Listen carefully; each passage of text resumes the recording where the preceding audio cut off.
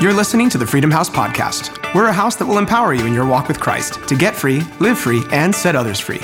This is our Sunday service series. For more information, go to fhus.org. Enjoy.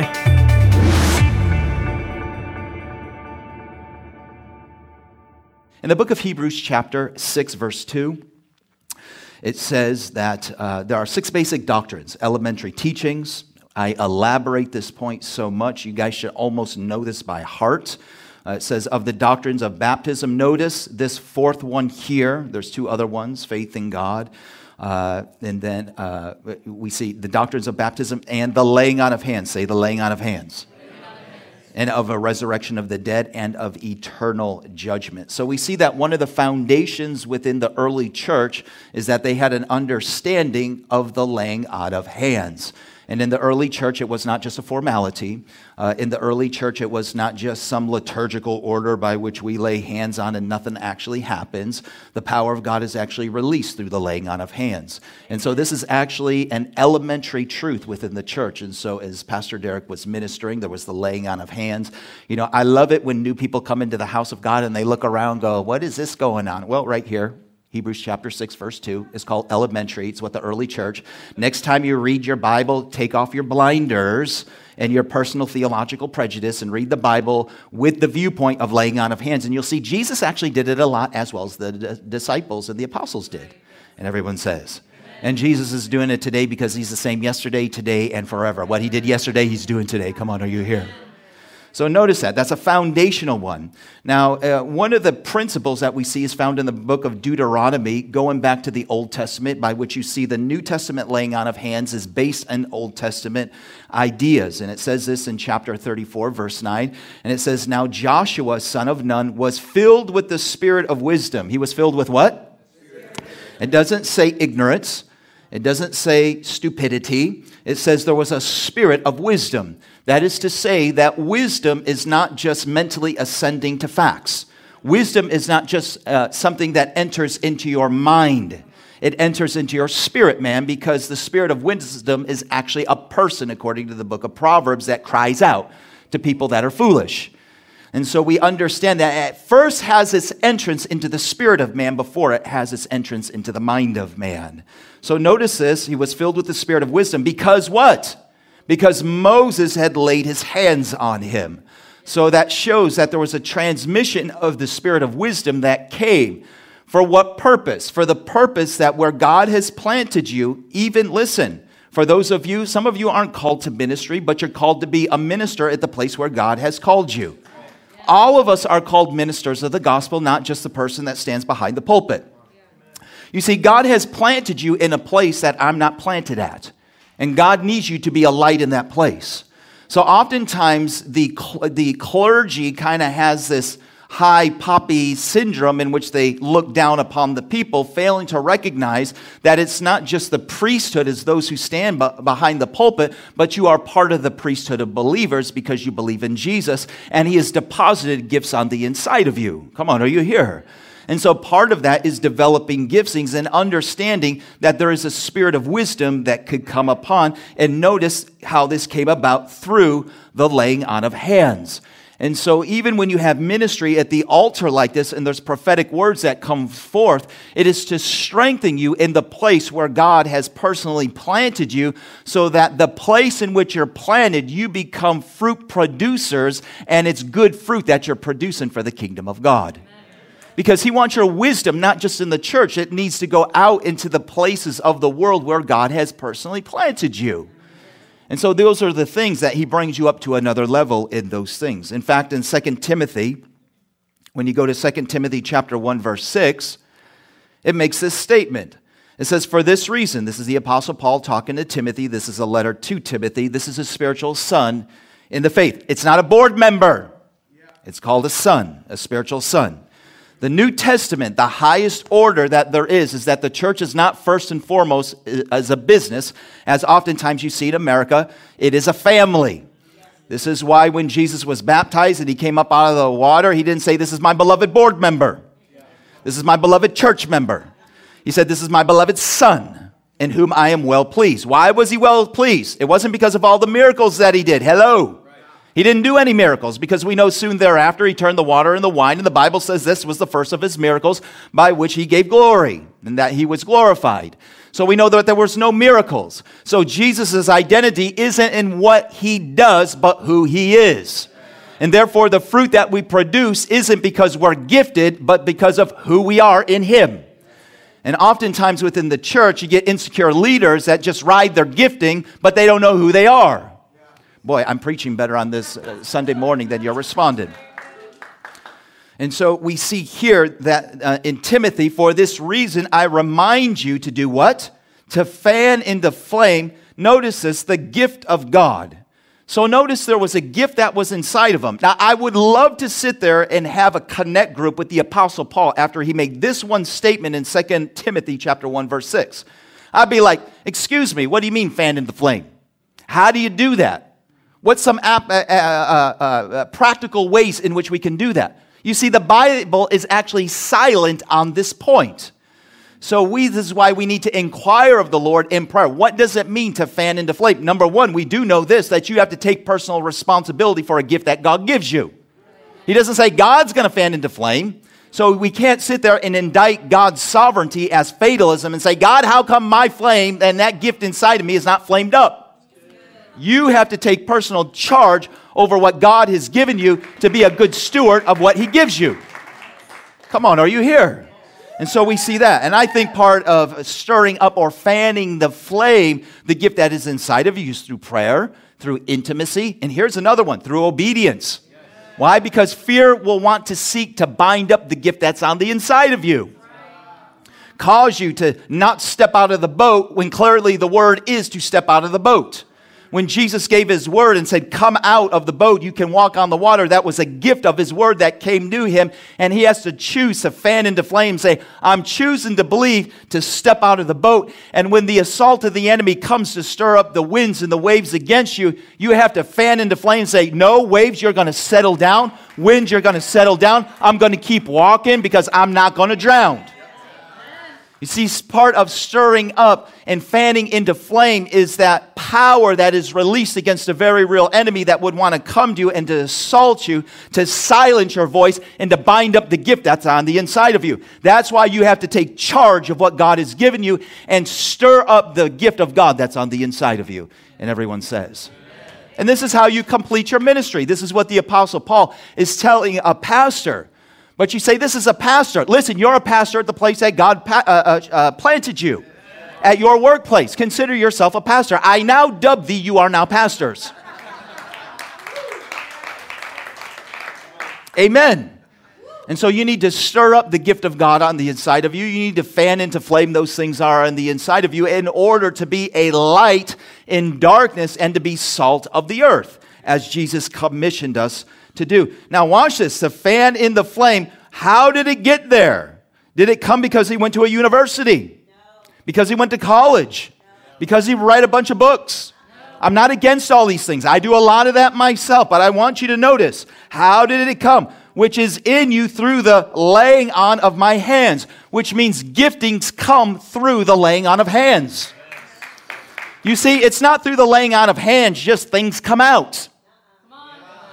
Through the laying on of hands, good things come in. Yes. You know, sometimes, especially in the charismatic world, you can go, on social media, and there's a lot of coming out.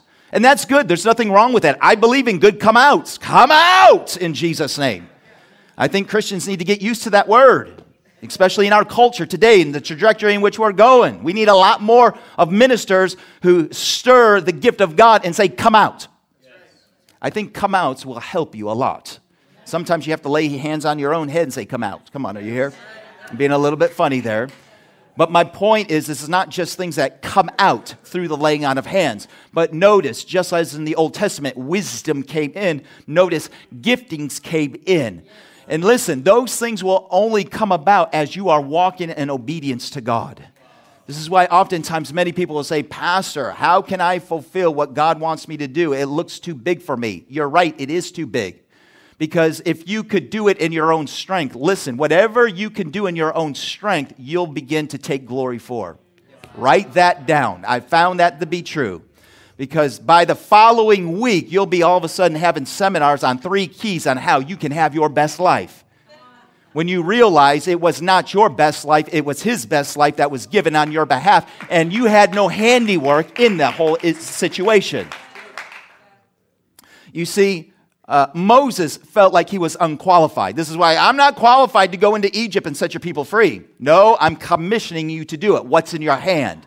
This is why Moses didn't take the glory, because he knew the rod isn't something that he created. It was a rod that was given to him by God, by which there was a manifestation of the authority of God. So when you have a rod, recognize where it came from. It didn't come from you. It came from God.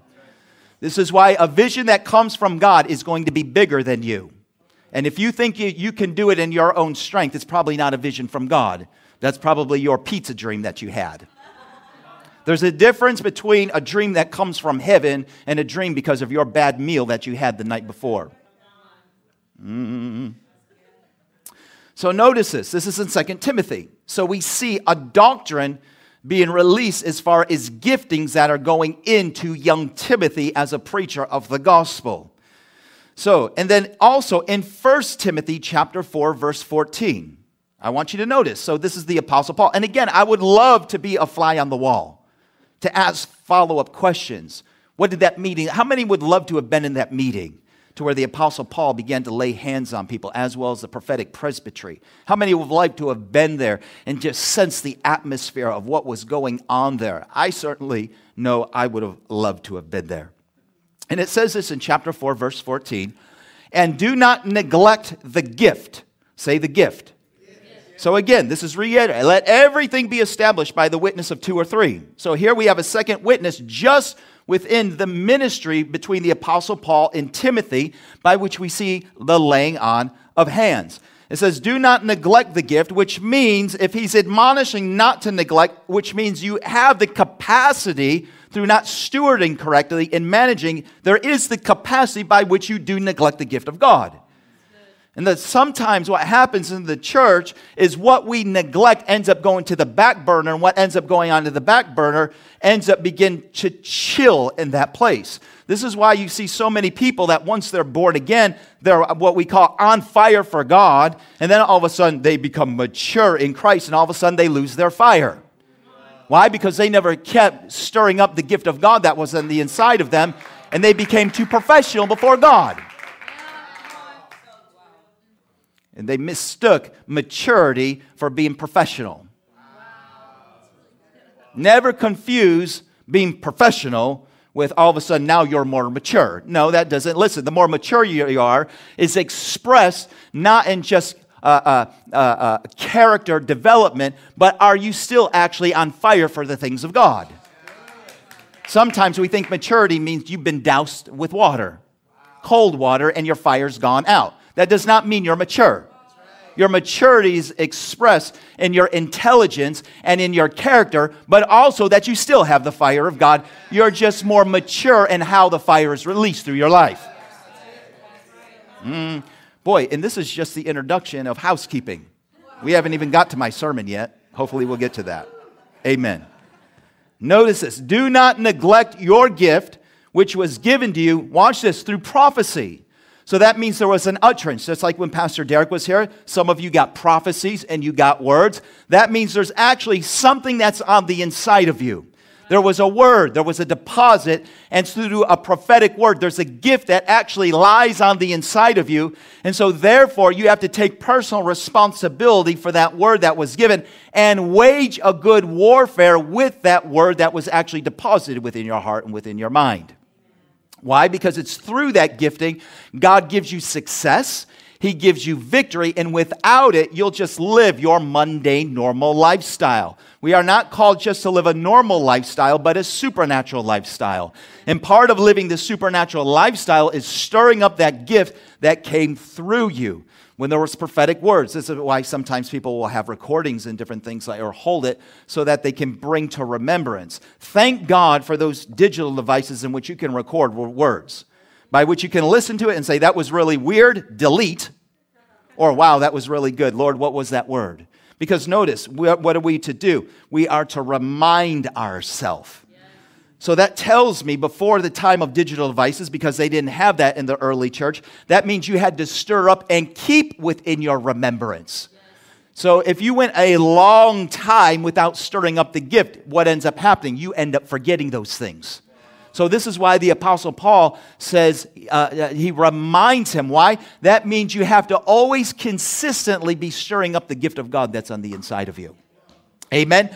Don't just let it camp out for a year and say, what was that word? And then pull up and go through your digital device to go back to last year's prophecies and sit there and listen to them. Amen?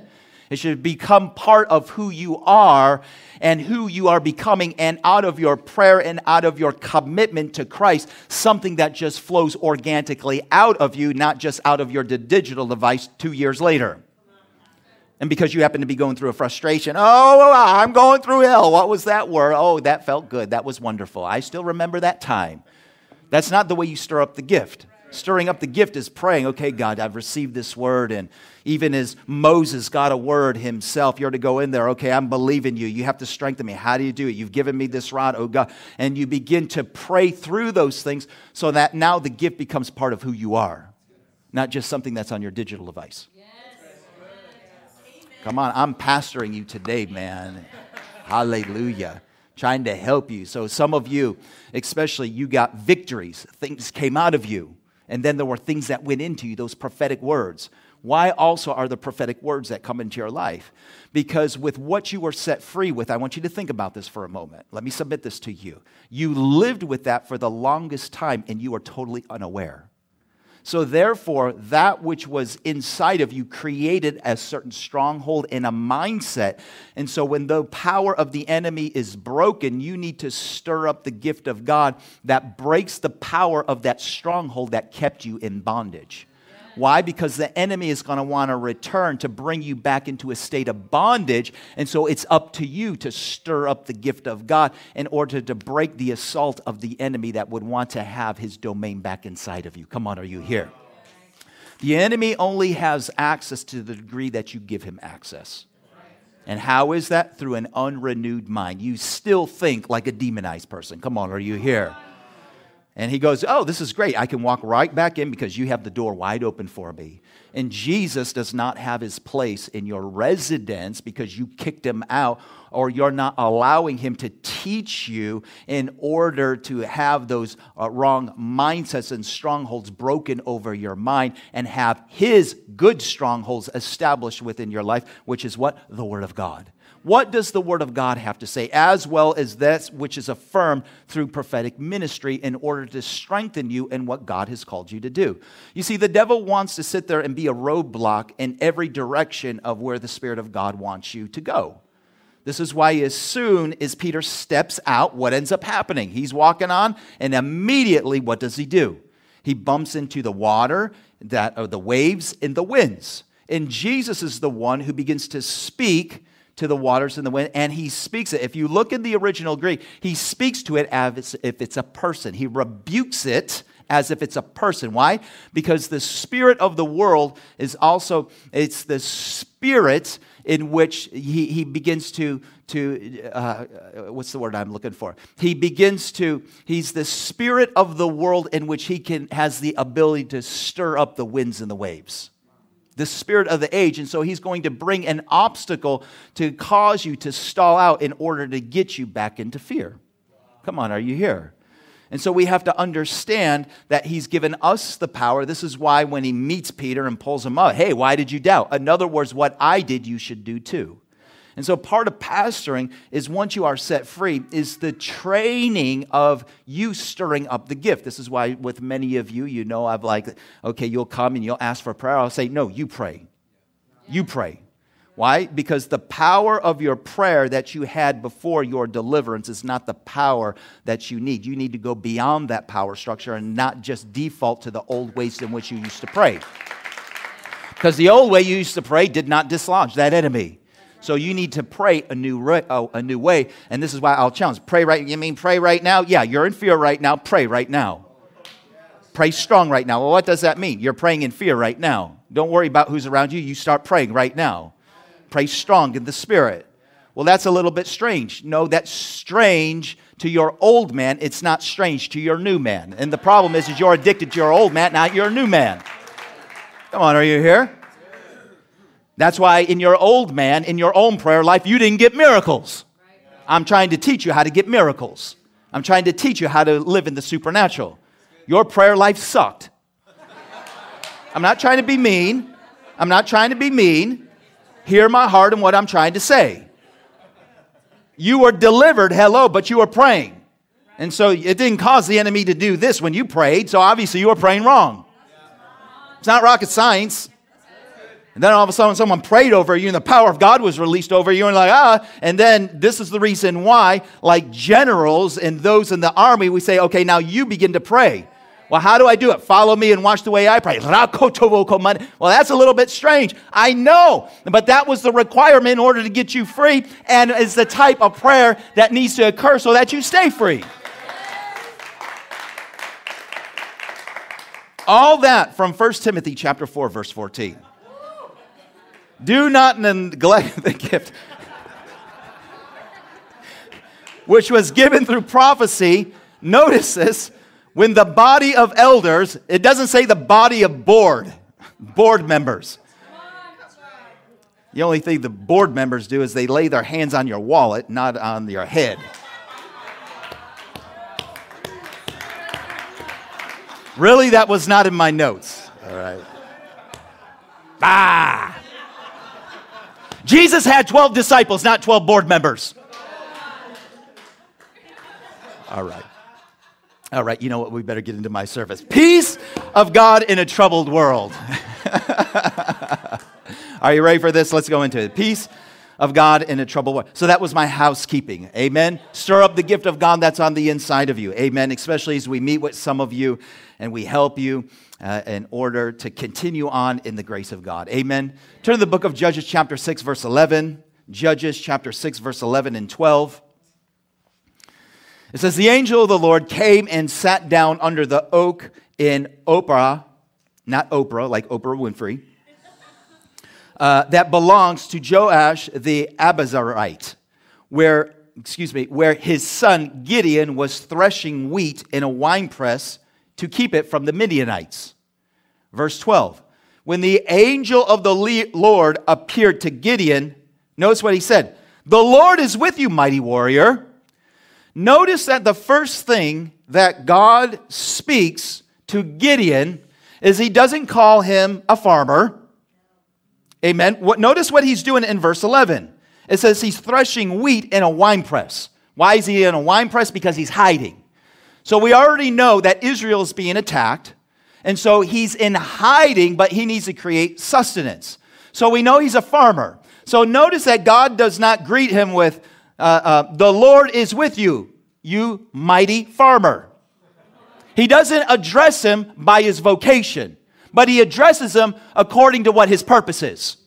And so this is what you need to do. Your identity is not in what you do, but in God's purpose and destiny for you.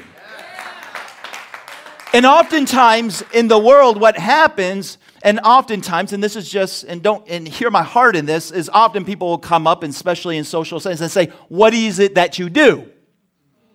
Well, I'm a farmer. I farm in a wine press. And we usually begin to, in our conversations with people, especially new people, will tell them what we do. And oftentimes, depending on what that vocation is, it could be a high place or it could be a low place. Come on, you know what I'm talking about. People oftentimes can make judgments about you in accordance to your vocation. But in the kingdom of God, you are not judged by your vocation, you are judged by your purpose. So I don't care if you're in the services and you're making minimum wage. You're not defined by what you do. I don't care if you're a multimillionaire, and we have multimillionaires in the house of God. You're not defined by your money. Are you here? You're defined by what your purpose is. So we see the very first thing that God says is, the Lord is with you, mighty warrior. Again, God addresses you in accordance, write this down, to your purpose and your design. Your purpose and your design. God is the creator, and therefore He's the one who determines your purpose as well as your design. I know we have, for example, David Oliveira here. He's great in art, and he does the craft things, and he's made us, the cups and things like that. The cup doesn't go, what's my purpose? The Creator knows the purpose for why there was that design. And so in order to understand your purpose and your design, you need to know the Creator who created your purpose and created your design. This is why in our culture, in our society, the more increasingly lawless that we get, there is troubles and there are misidentifications in accordance to people's purpose and design. This is why people are in confusion with this whole gender thing and sexuality. Why? Because people have a misplaced understanding of purpose and design. The further that you go away from God, the greater the level of confusions will come into your life because you've departed from purpose and design. And everyone says. You see, we define who we are by what we do. God defines us by His intended purpose. Again, He was a farmer, but He calls him a mighty warrior. And again, I want you to submit this to you. Gideon would have been under the fear because there was external threats to the domestic activities of the nation he is part of and the tribe that he is part of. So not only is he being told that he's of a different vocation, he's told he's of a different spirit. Again, he would have been in fear. That's why he's not threshing out wheat out in the place. He's doing it in hiding in a wine press, which shows that he's already under fear. So how many know that's really counterintuitive that when someone shows up, you're already in fear, you're a farmer, and he says you're a mighty warrior. You're like, excuse me, who are you talking to? Yeah, you're looking at me. I'm looking at you. So God defines you by your purpose. Are you here? Paul's purpose and design clearly set in the beginning of most of the letters that he wrote. Are you aware of that? And I want us to look at this. So in Romans chapter 1, verse 1, I want you to take this into consideration. Out of all the things that can be said, in your very first line of letters, he establishes his purpose and he establishes his identity. That's the first thing. Now watch this. In Romans chapter 1, verse 1, Paul, a servant of Christ Jesus, called to be an apostle and set apart for the gospel of God. So notice, I am a servant. He didn't just say, I'm a tent builder, though we know he did that. His identification was not in his vocation, but in what he was called to do, which is wrapped up in purpose and design. 1 Corinthians chapter 1, verse 1. It says, Paul, called to be an apostle. Notice, called to be an apostle of Christ Jesus by the will of God. I want you to notice, again, the very first thing he states is his purpose and his design. 2 Corinthians chapter 1, verse 1. Where's the third one? 3. Paul, an apostle of Christ Jesus. By what? By the will of God. Notice Galatians chapter 1, verse 1. Paul, an apostle, sent not from a board or from men, nor by a man. Notice his identity is wrapped up in what God spoke to him. This is why he's so bold. Because when God talks to you like he's talking to Gideon, once you yield to his purpose and design, it turns you into another man.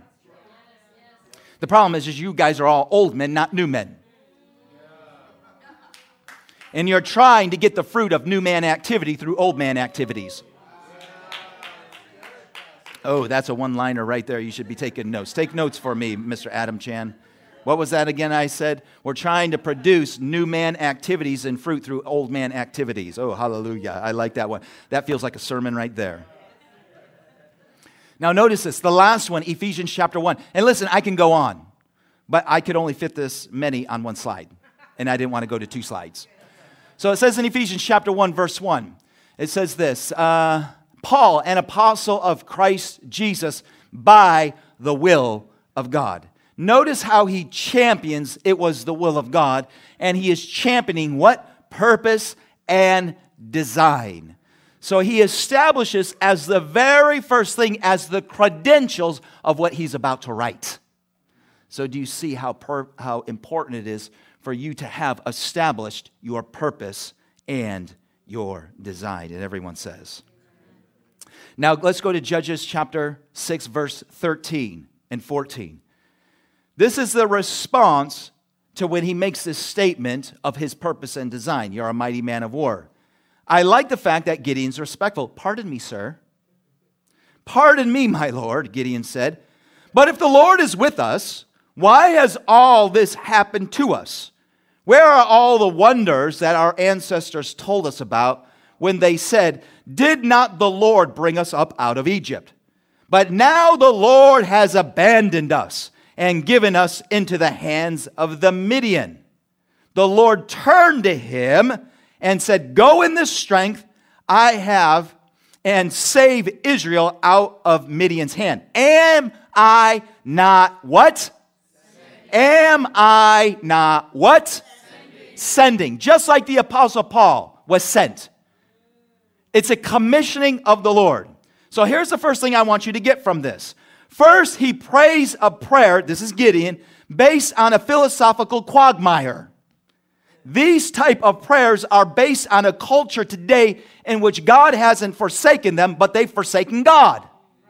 Why has all these things happened to us? It's not because God forsook you. It's because you forsook Him.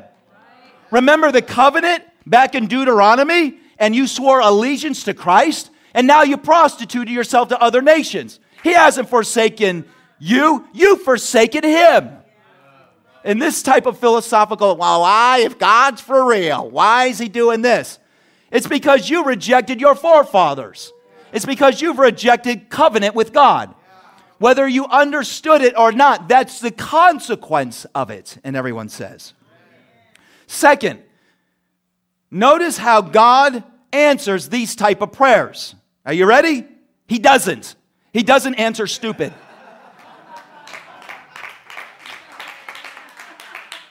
God doesn't answer your stupid prayers. He goes back to original purpose and design. Right?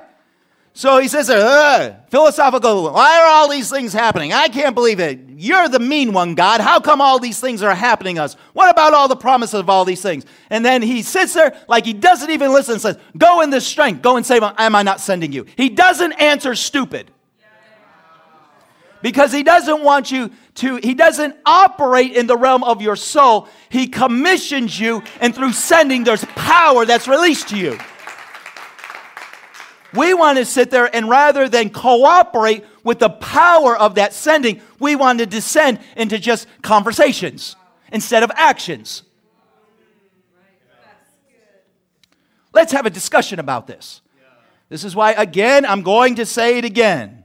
Trust and obey. For there's no other way to be happy in Jesus is to what? Trust and obey. Not trust and have a conversation. Because you can have a conversation and conversation yourself out of obedience to God. And take that which is spiritual and then have a conversation in your soul. And here's the beautiful thing about this whole thing that you need to understand. It's not beautiful, but it's if you get this insight, is you can even have well-meaning people that love you talk you out of obedience to God. And then sit there and call that counsel.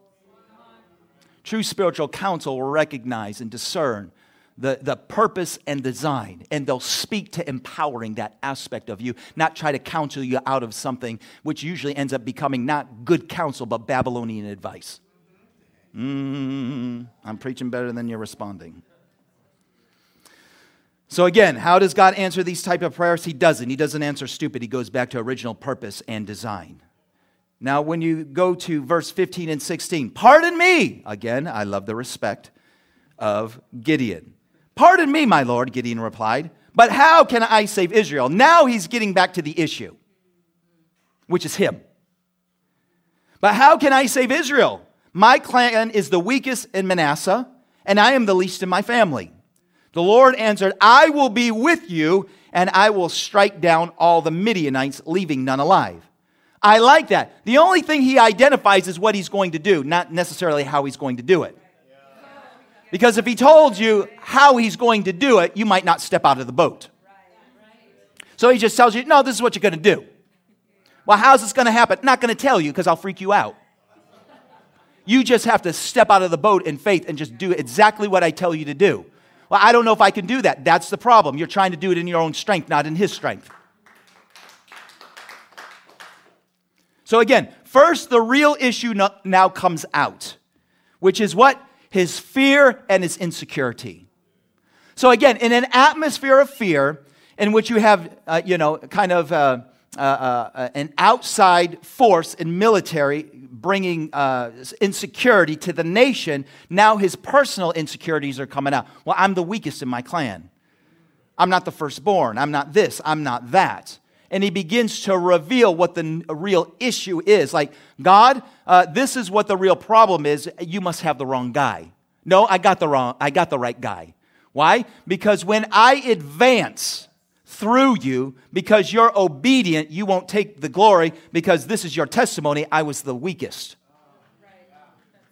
Amen? If he was the strongest, God probably wouldn't choose him because he would take all the glory for himself, saying it was my strength that God. That was the problem with Samson. That's a whole nother story. Don't be a Samson. Great gift, terrible character. All right. So the real issue comes out. It's his fear and his insecurity. Second, and I want you to take this the right way. Listen to me very carefully. Sometimes in discipleship, you have to command people to do something in order to shatter a ceiling that has been placed there by their fear. Did you hear what I said? Even in discipleship, sometimes when people are a little bit hesitant, you have to give them a command. No, you need to do it this way in order for them to maybe face the fears that create a ceiling over their life. Because what happens is oftentimes people have a greater bandwidth than they really realize, but the problem is their bandwidth is usually governed by fear. And so you have to ask them to do something beyond their bandwidth in order to shatter the fear that contains them. Are you here? I just gave you some good counsel. Hallelujah. Often this reorients people's bandwidth because their bandwidth is often throttled by personal fears and insecurity. I'm dating myself in this. There's this thing called internal combustion engine. But old school, like carburetors. Not fuel injection and all these things. Yeah, I'm going way back to 70s and 80s. But you would have what you call throttling. It's a governor by which a engine could have a lot of horsepower, but because of the governor, it will throttle back its potential. And oftentimes what happens is when God reveals purpose and design, He's actually revealing the horsepower that you have. But the problem is you have personal governors of fear and insecurity that keep you from full throttle. Are you here? All right. Only a couple of mechanics got that one right there, so amen. From verse 17 on, basically Gideon says, wait, don't go. God says, no worries, I'll wait for you. He wants to give an offering. So that's it in a nutshell. And then when we go to verse 22, we're wrapping up, we're coming down for a landing. After this altar, it occurred, in which he built an altar and brought a sacrifice. It says, when Gideon realized that it was an angel of the Lord, he exclaimed, at last, sovereign Lord, I have seen the angel of the Lord face to face. But the Lord said to him, peace, say peace. Notice this, peace, do not be afraid. Notice that peace is actually to displace fear and insecurity within your life. Let the peace of Christ transcend our understanding, because our understanding is often governed by insecurities and fears. This is why peace is actually something that is not just, ooh, I feel good. It's not an emotional feeling. It's actually a spiritual endowment, and it's a spiritual power. The problem is we think like Gandhi, that I just feel good. I'm in a state of nirvana. Well, listen, you could take a hit of dope and get that nirvana. you open yourself up to demons, but that's another subject altogether. But the fact of the matter is Jesus gives his peace. Why? Because when you begin to embark on your purpose and your design, you will be hit with fears and insecurities in the spirit of this age and demonic people around you assaulting you. And so you will need the peace of God that transcends understanding to see things as they really are. And everyone says, so peace, do not be afraid. Watch this. You're not going to die. This is something that would have been playing in his head. Certainly the Midianites were already coming. They were destroying people. They were subjugating people. They would have been killing people. And so this would have been what is defined. Listen, the scripture is revealing strongholds of the mind that Gideon would have had. And through supernatural revelation, if you will, at the altar call, this was in place of the strongholds, bringing strong purpose and identity. Do you see that? It's what happens in an altar call. When prophetic words come. This is literally what happens. A lot of times we want these words before an altar actually occurs. But it only happens at the place in which you kill yourself. Now, some people will take that out of context of what I'm trying to say, but I'm talking about picking up your cross and dying daily. Jesus says anyone wants to follow me, he has to pick up his cross. What is that? That's an instrument of death. Until you're actually committed to the cause, he's not going to bring that peace. Are you here? You can negotiate after the terms, not before the terms. Second, you'll need the peace of God to fulfill God's purpose for your life. You could say peace comes upon your purpose. And you do not know what he has, you'll need the peace of God to fulfill God's purpose for your life. Again, you could say that the peace comes upon your purpose. This is the reason why in the book of John chapter 14 verse 23, Jesus replied, anyone who loves me will what? Obey me. My Father will love them, and we will come to them and make our home with them. Anyone who does not love me will not obey me, my teachings. These words you hear are not my own. They belong to the Father who sent me. All this I have spoken still while I'm with you.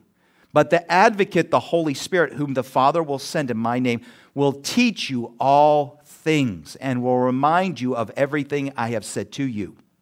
Verse 27, peace I leave you with you, my peace I give you. I do not give to you as the world gives, but let not your hearts be troubled and do not be afraid. And when does Jesus say this in John chapter 14? This is right before he's about to go to the cross, in which his disciples are going to face persecution, in which they're going to have a realization that there's a real spiritual warfare. It's not about a kinetic warfare. Come on, are you here? They wanted to pull out the sword and make Jesus king, a literal king through kinetic warfare. And they had a realization that that's not the way it's going to happen, and that there's indeed a spiritual war. And everyone says. And do you know what happens after Gideon? After all these things happen, do you want to know what ends up happening next? You'll want to come next week. And everyone says, I love you. Why don't you stand to your feet? We'll close in prayer. Did you get something out of that? Yes. Praise God. You're listening to the Freedom House Podcast. We're a house that will empower you in your walk with Christ to get free, live free, and set others free. This is our Sunday service series. For more information, go to FHUS.org. Enjoy.